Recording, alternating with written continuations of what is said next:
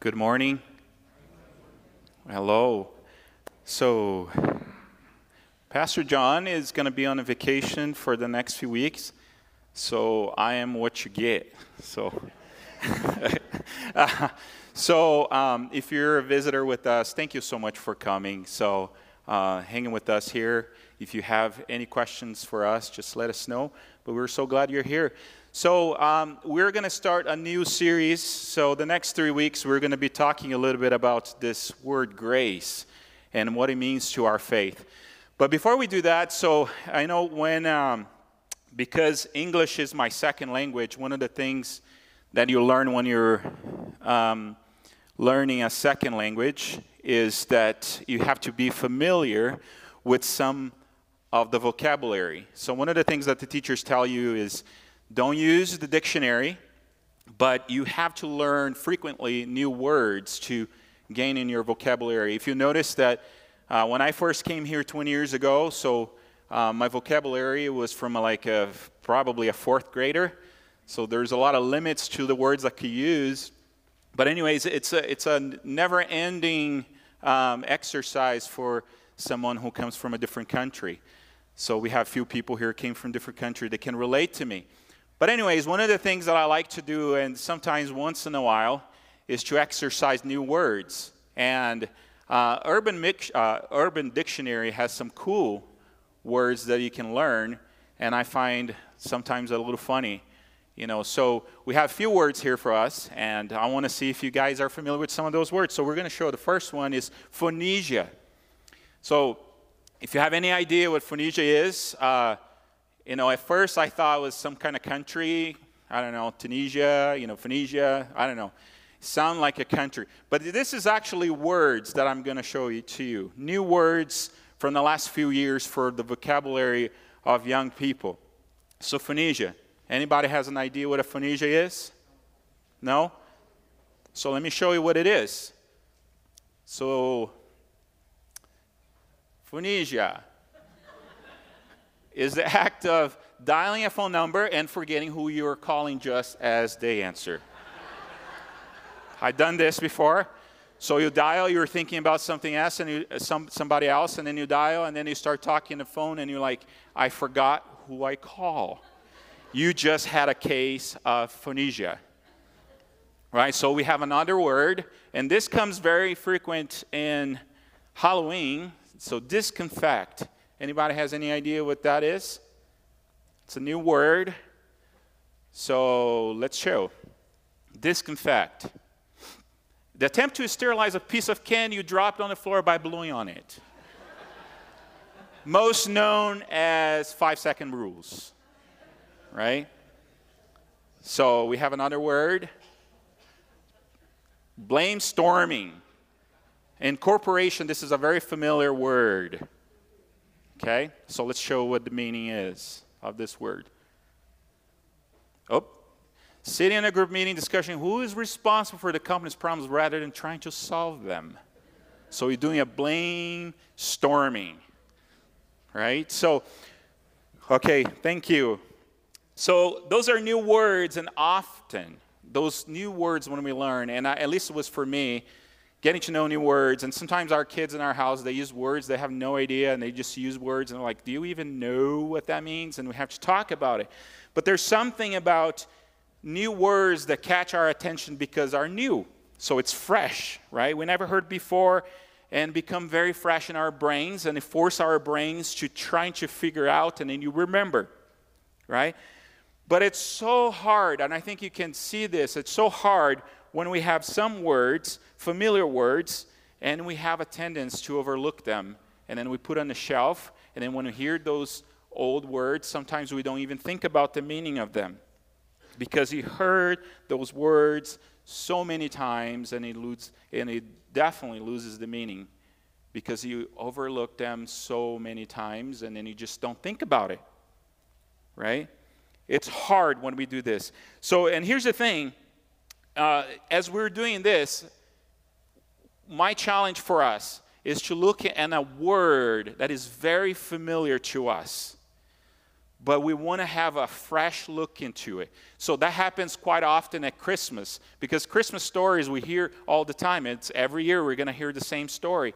But it's so easy for us to get into a default mode.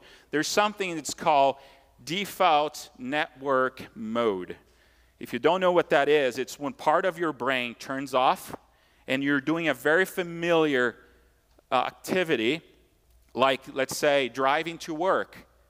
How many times you've done that? You're driving to work and you do this every day, and all of a sudden you got to work, and I'm like, so how many red lights I crossed? How many people I hit along the way? Because your brain gets into this default network mode.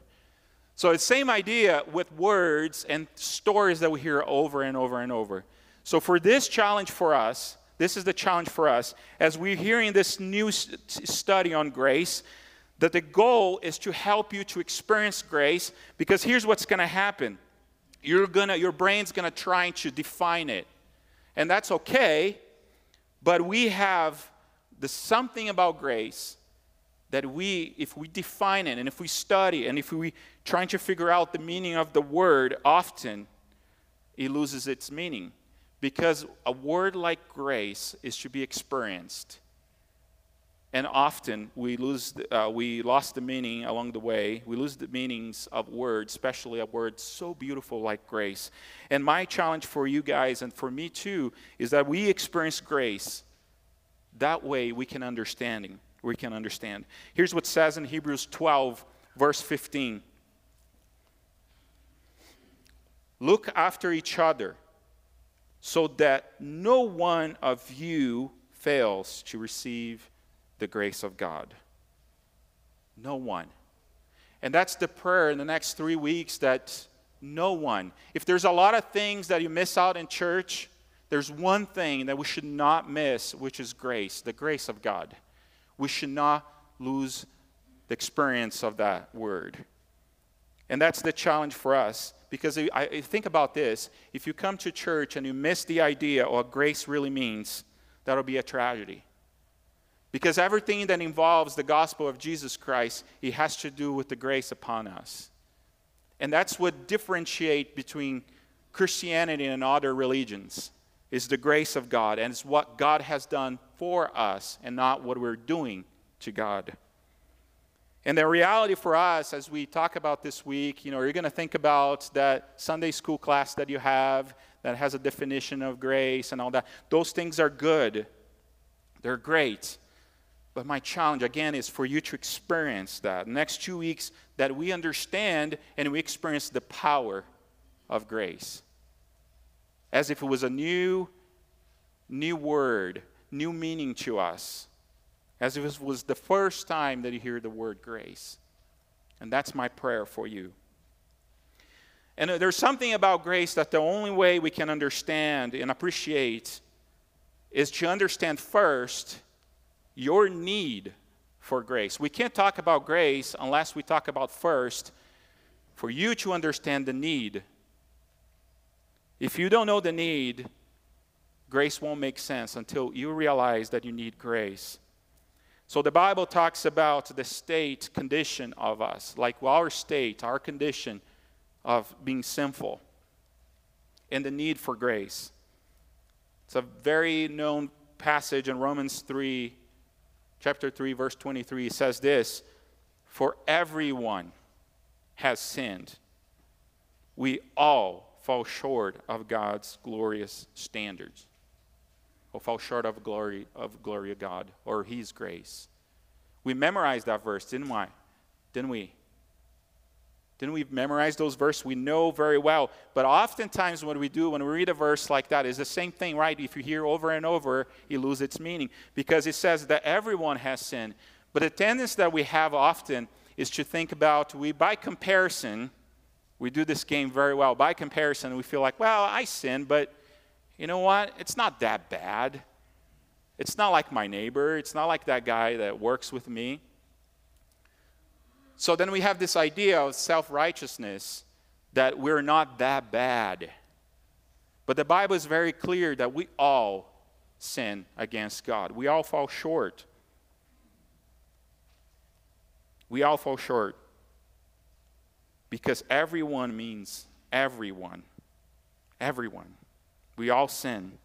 But often we live in this kind of a denial of our state. And I do that very often. We're very good about denying the things, and living in denial of things that we do wrong. So a couple months ago, I went to Brazil, and on the trip, I'm not very into soda, but I was in Brazil. We had this Fanta that was passion fruit. Passion fruit is a very common fruit in Brazil. So I got a few of those. I was like, man, this is delicious. So I got to take it home for the kids to try. So I put on my bag, and then we brought it to Brazil. I bought like 6 cans of Fanta passion fruit for my kids to try and for us to try. So I put it in the refrigerator, and I told the kids, it's like on a special occasion, we're all going to try. It's not a lot, so we just got to try. So, and then one day I come, I was refereeing college soccer, and I came home. It was just feel like a Fanta. And the kids are all in bed, and I just kind of open up.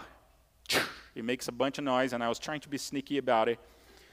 So then I started drinking and just enjoying this. And then I said, hey, Casey, my wife was like, do you want to try? This is delicious. She tried. I was like, So I drank it, and then I went upstairs, and my kids, they all sleep upstairs. And after I drink it, I was not thinking, and I throw in the garbage where they usually change, on the bathroom.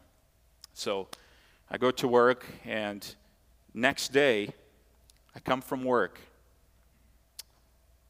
All the kids are sitting at the table, and there is a Fanta on the table waiting for me. And I felt like I was in some kind of a trial. As you come in, and then they didn't say that, but I almost felt like in my brain, it's like, Dad, have a seat. We need to talk. What is this? So I felt like I owed them an explanation, and to be honest, I was very defensive about it. I was like, come on, guys, give me a break. And I started talking about it. I was like, but you told us. You told us. And I was a little bit fighting with them, and then just the Fanta, just empty can was just sitting right on the table to remind me of my sin. And I'm like, okay, guys, too far. So we went, and I grabbed all of the Fanta. We had a visitor. We had someone from church actually at home, one of the kids, and then they all try, and they were like, hey, okay. So they did not throw away that can. They put it in their room, and every time I fail or I try to say something, they just show me it's a trophy of my sinful nature, remind me how awful I am. But we laugh about it, but to show you that a simple thing as a Fanta, right? I live in denial about so many small things, and how much more the big things. We have a tendency to cover and compare and do this little game that we're not that bad. But in reality is we all fall short. We all fall short. So grace means nothing if you don't admit that we sin against God. That we sin against God, and we are desperately in need of Him. And the Bible describes sin as this disease that you were born with. So in our house we have this thing, it's a big butter knife, and it's huge. And we call it the big spreader. And we kind of joke around, because for some reason in our house, I don't know if your house is like that, we're always trying to figure out who's the big spreader when someone is sick. And we show that and say, hey, who's the big spreader? How this got in our house? How this cold got in our house? How this flu got in our house? We are always trying to figure out who's the first one, the patient zero, to bring this disease into our home. And then we talk about it nonstop and said, okay, it was Charlotte or whoever, and then brought from school. And then, we played this little game about figuring out who brought this disease. And the Bible describes sin as this disease that originated through Adam. He was the patient number one, the biggest spreader. It says in Romans 5:12 this, when Adam sinned, sin entered the world. Adam's sin brought death. So death spread to everyone, here again, not just to few, not to the worst, to everyone, for everyone sinned. It all started with Adam. And because that, we are condemned to death. Because that disease. Bible says that when Adam and Eve sinned against God, the first thing they did was hiding from God. And it's the same idea when we sin against God, we hide. When we realize what we've done and something so bad, we hide. But here's the beauty of it. If you read in the beginning in Genesis, God, this is the personality of God. Very different than us. Because when Adam and Eve, they sin against God and they're hiding, God seek them out and give them a promise. Yes, they got punished by their sin. We got punished because of their sin. But there is a promise that goes with. And that promise we introduce to grace. And we introduce to grace. It says this, but there's a great difference between Adam's sin and God's gracious gift. But there's a great difference between Adam's sin and God's gracious gift. What is that? For the sin of this one man, Adam, brought death to many. But even greater, here's the two things.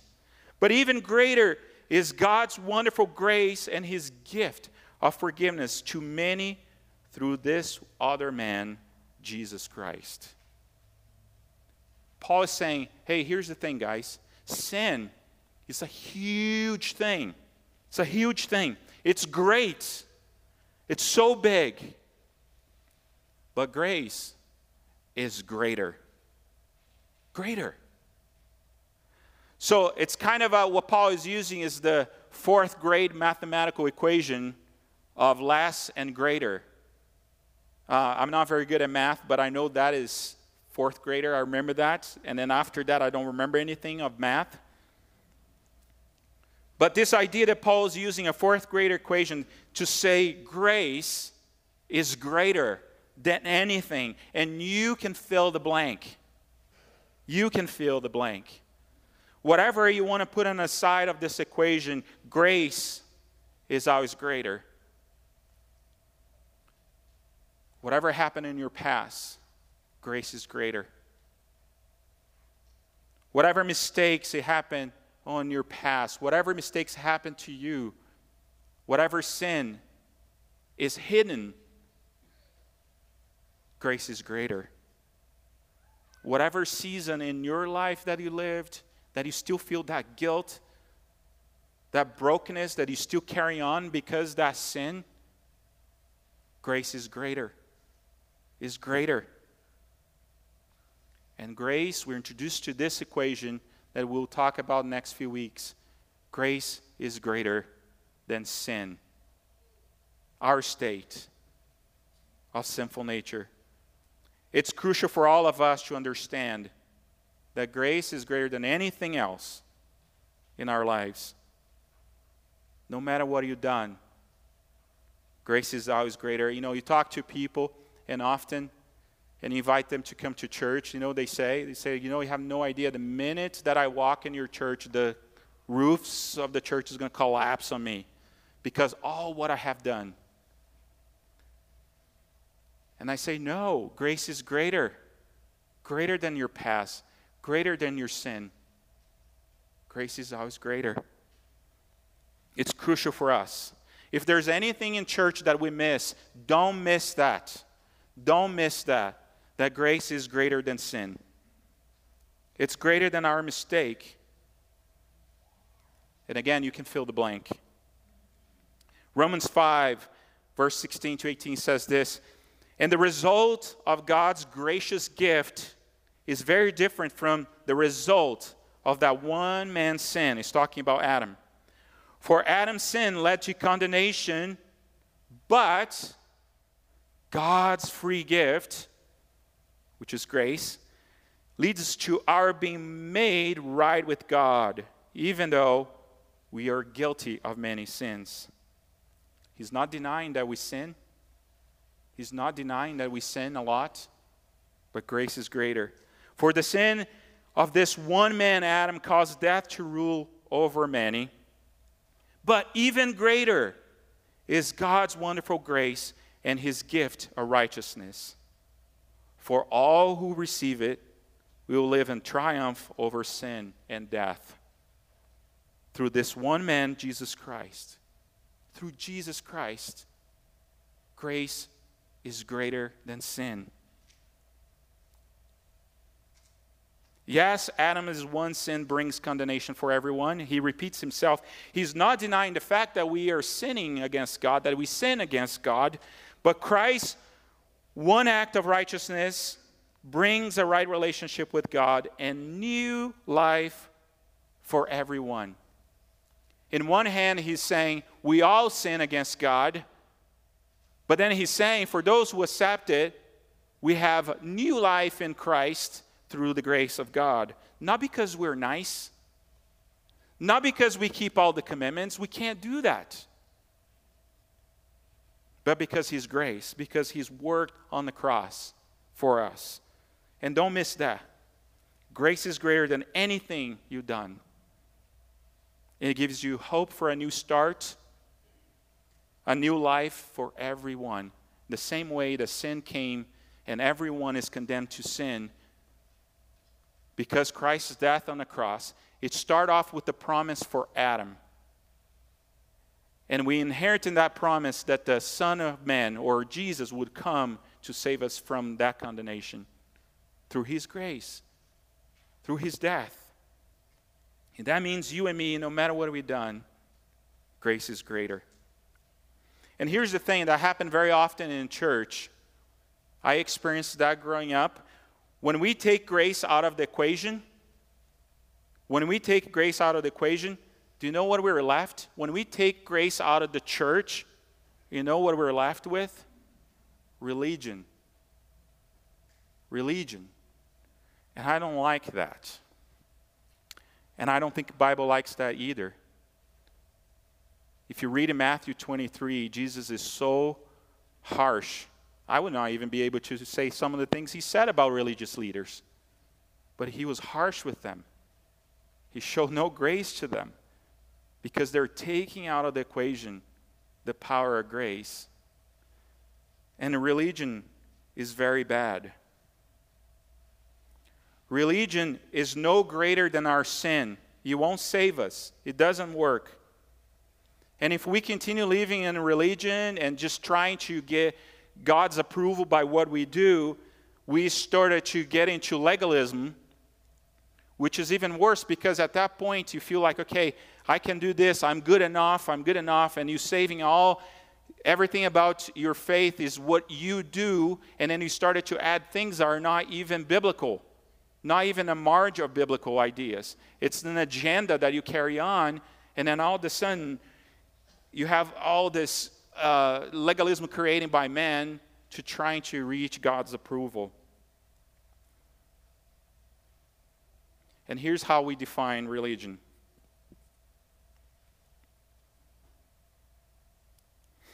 Religion is our attempt to earn God's favor by adhering to rules and regulations.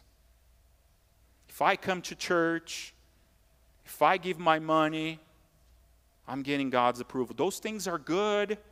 You know, in James, it talks about our acts of faith. What we do proves to the world and to ourselves that we are believers, but that is not what saves you. That is not what gets God's approval. Religion is very dangerous because it measures spirituality based upon what you do, and that's a sin. Self-righteousness is sin. It's not about what you've done, it's about what God has done for you. It's the idea that if I'm good enough, my good deeds and my acts of service, you'll be enough to cover sin, but it's not. Sin is greater than religion. Religion is less than sin. It won't save you. You know, in our house, we have one of the girls that are talking about, and she's so young, you know, and she's talking about, Dad, explain to me grace. And that's kind of how he sparked that idea to talk church, and even for me, it was a good exercise for me to, she wants a definition, a very clear definition about grace. And we went back and forth, and she's like, I just can't understand. I need to do something. And that's her nature, right? She wants to do something to get that approval. And we're like, no, that's not about what you've done. But it's so hard for her to understand, and for someone who come up here, especially someone who speak in public, to explain to you in details what grace means. It's really hard. But it's because grace is meant to be experienced. As I was studying this, and I was dissecting the word grace and doing so much study about it, and I felt like I was killing grace. Studying grace is good when you study the word and do all those things, but if you don't experience it, it started to lose the meaning. So I came across these 2 books that has been inspiration for me.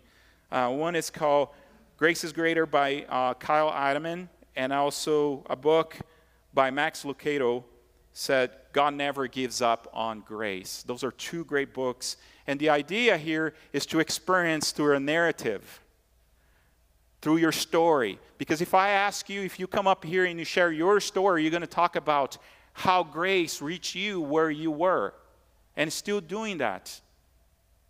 So a lot of times we do that. I remember when I was in seminary, we have a word justification that we have to do a lot of study on it. And I remember by the end of the class, I cannot even remember anymore what justification meant. I'm not saying to not study words, but oftentimes we get into the intellectual ideas of how to study words and make it our relationship with God about intellectual knowledge, and then we lose heart. And that's the idea of coming to grace, especially in the Bible. We found that is taught through stories, through narrative.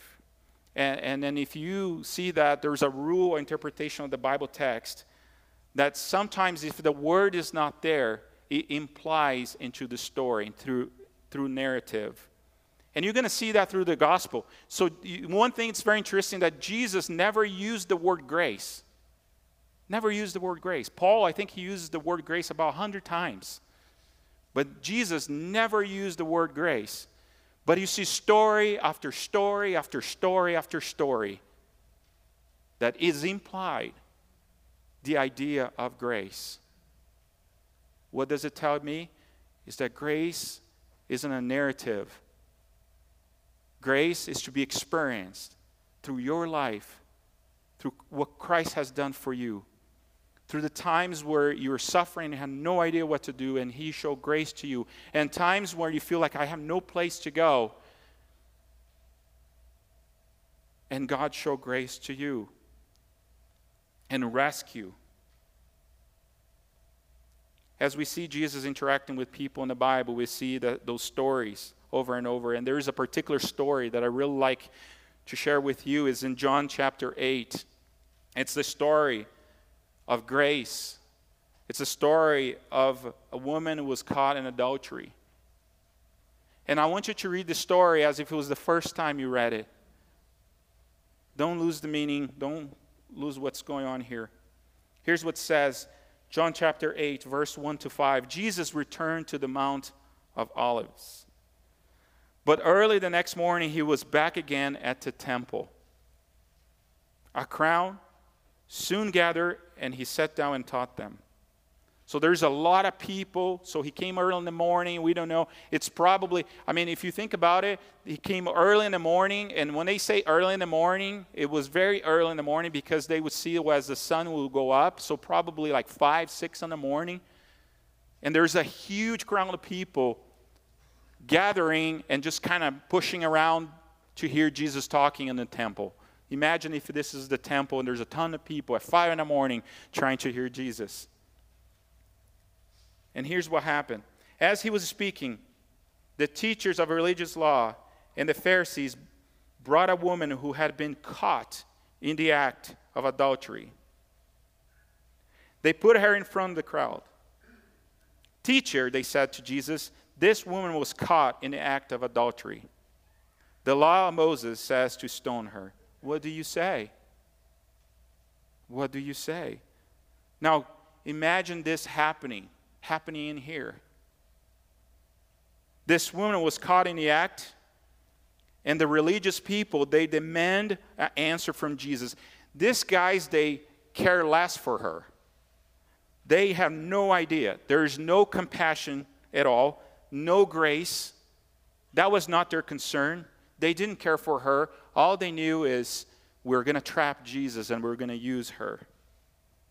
It's easy to miss.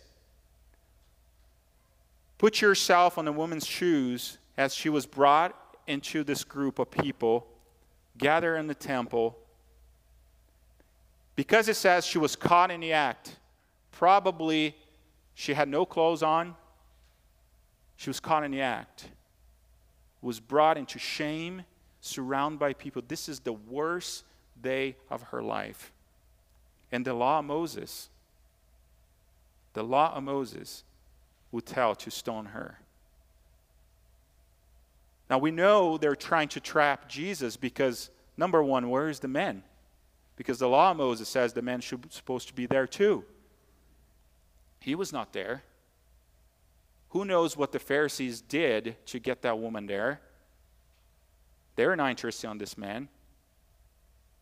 But we know she was brought into public, ashamed. Probably her sin or many sins was exposed in that moment. And she was about to die because of that. So much is going on in there.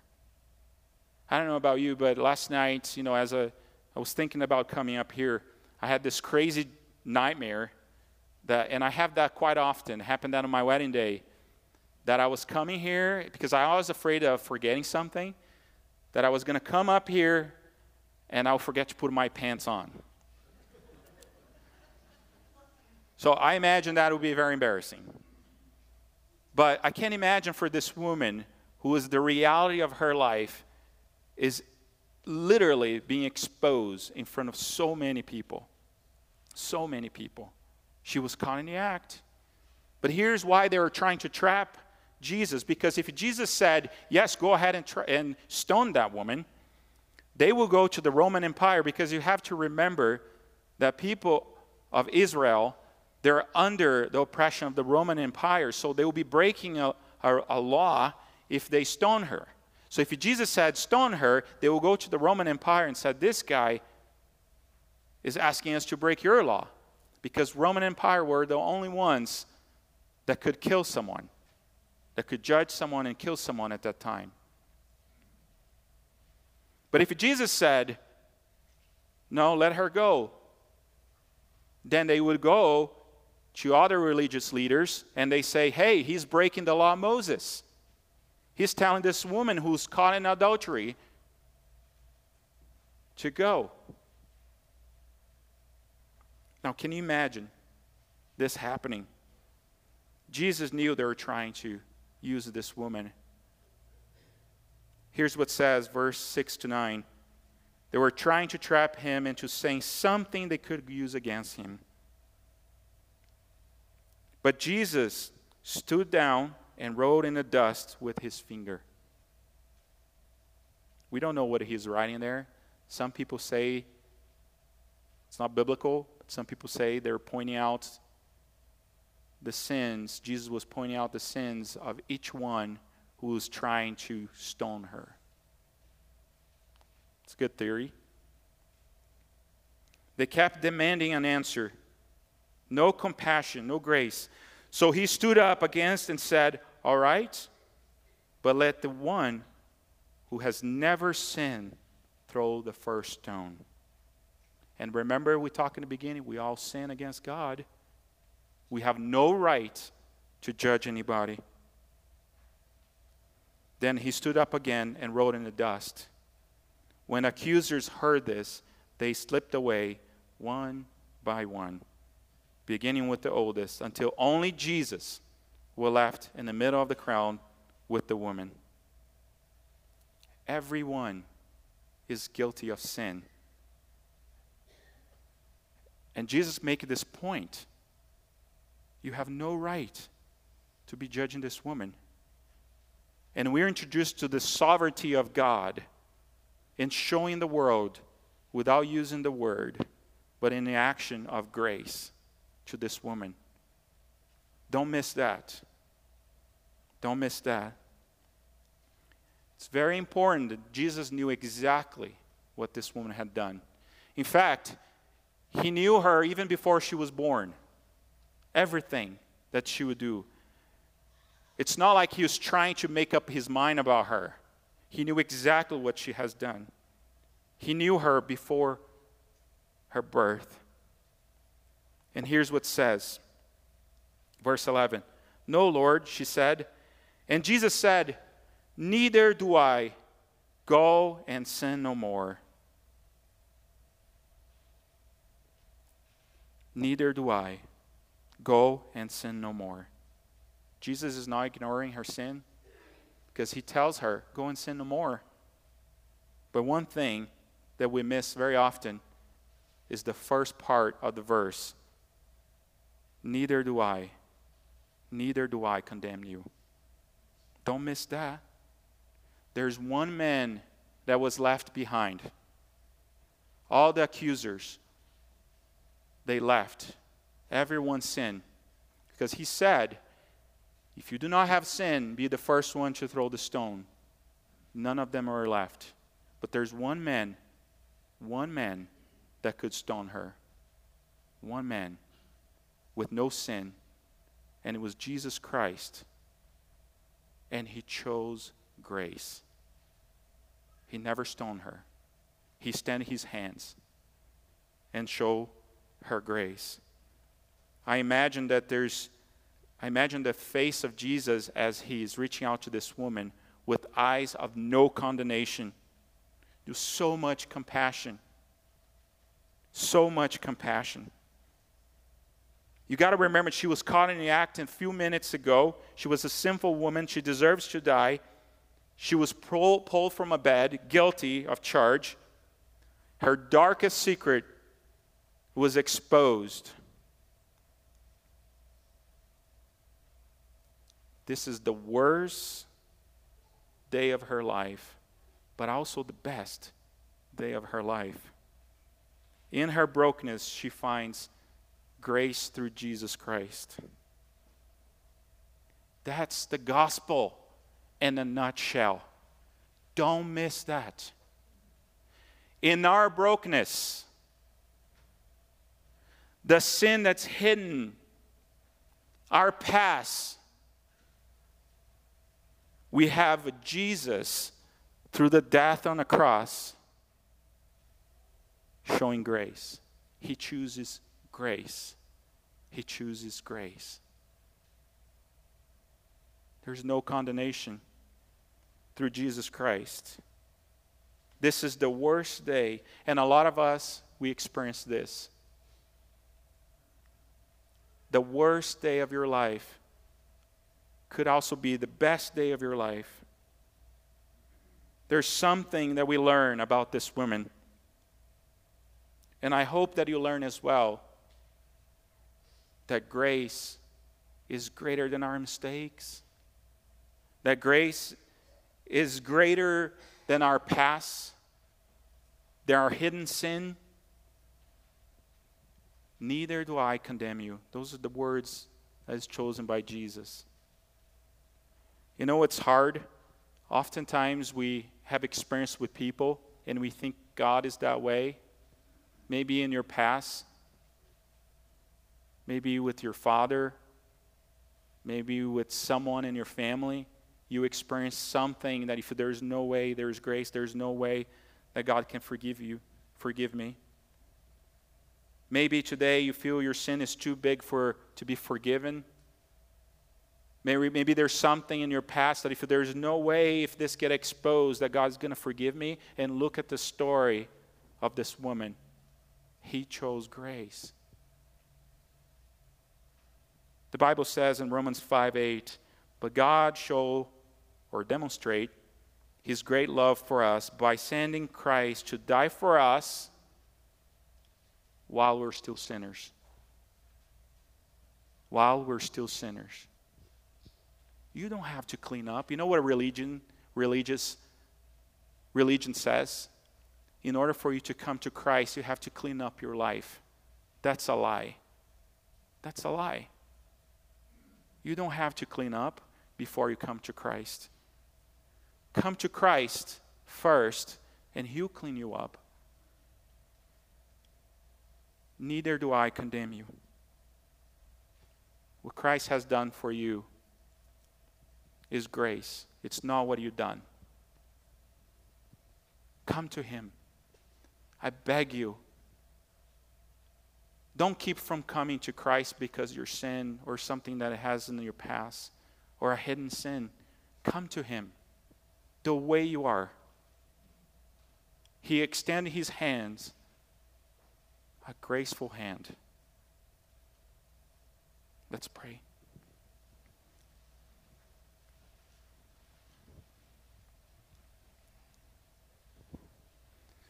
Father, we come before you. We humble before you. There's so much in our lives, and we are not good people. We think we are at times, but we break the law all the time. And for that reason, we rely totally on your grace. And you loved us so much that you're willing to die on the cross for our sins. And I pray in the name of Jesus, if there will be someone here today that haven't yet made a decision to follow Christ, because whatever reason, you're here to tell us that grace is greater. It's greater than anything. And I pray in the name of Jesus that allow us to experience, help us to experience the pure meaning of grace. We give everything to you in Jesus' name. Amen.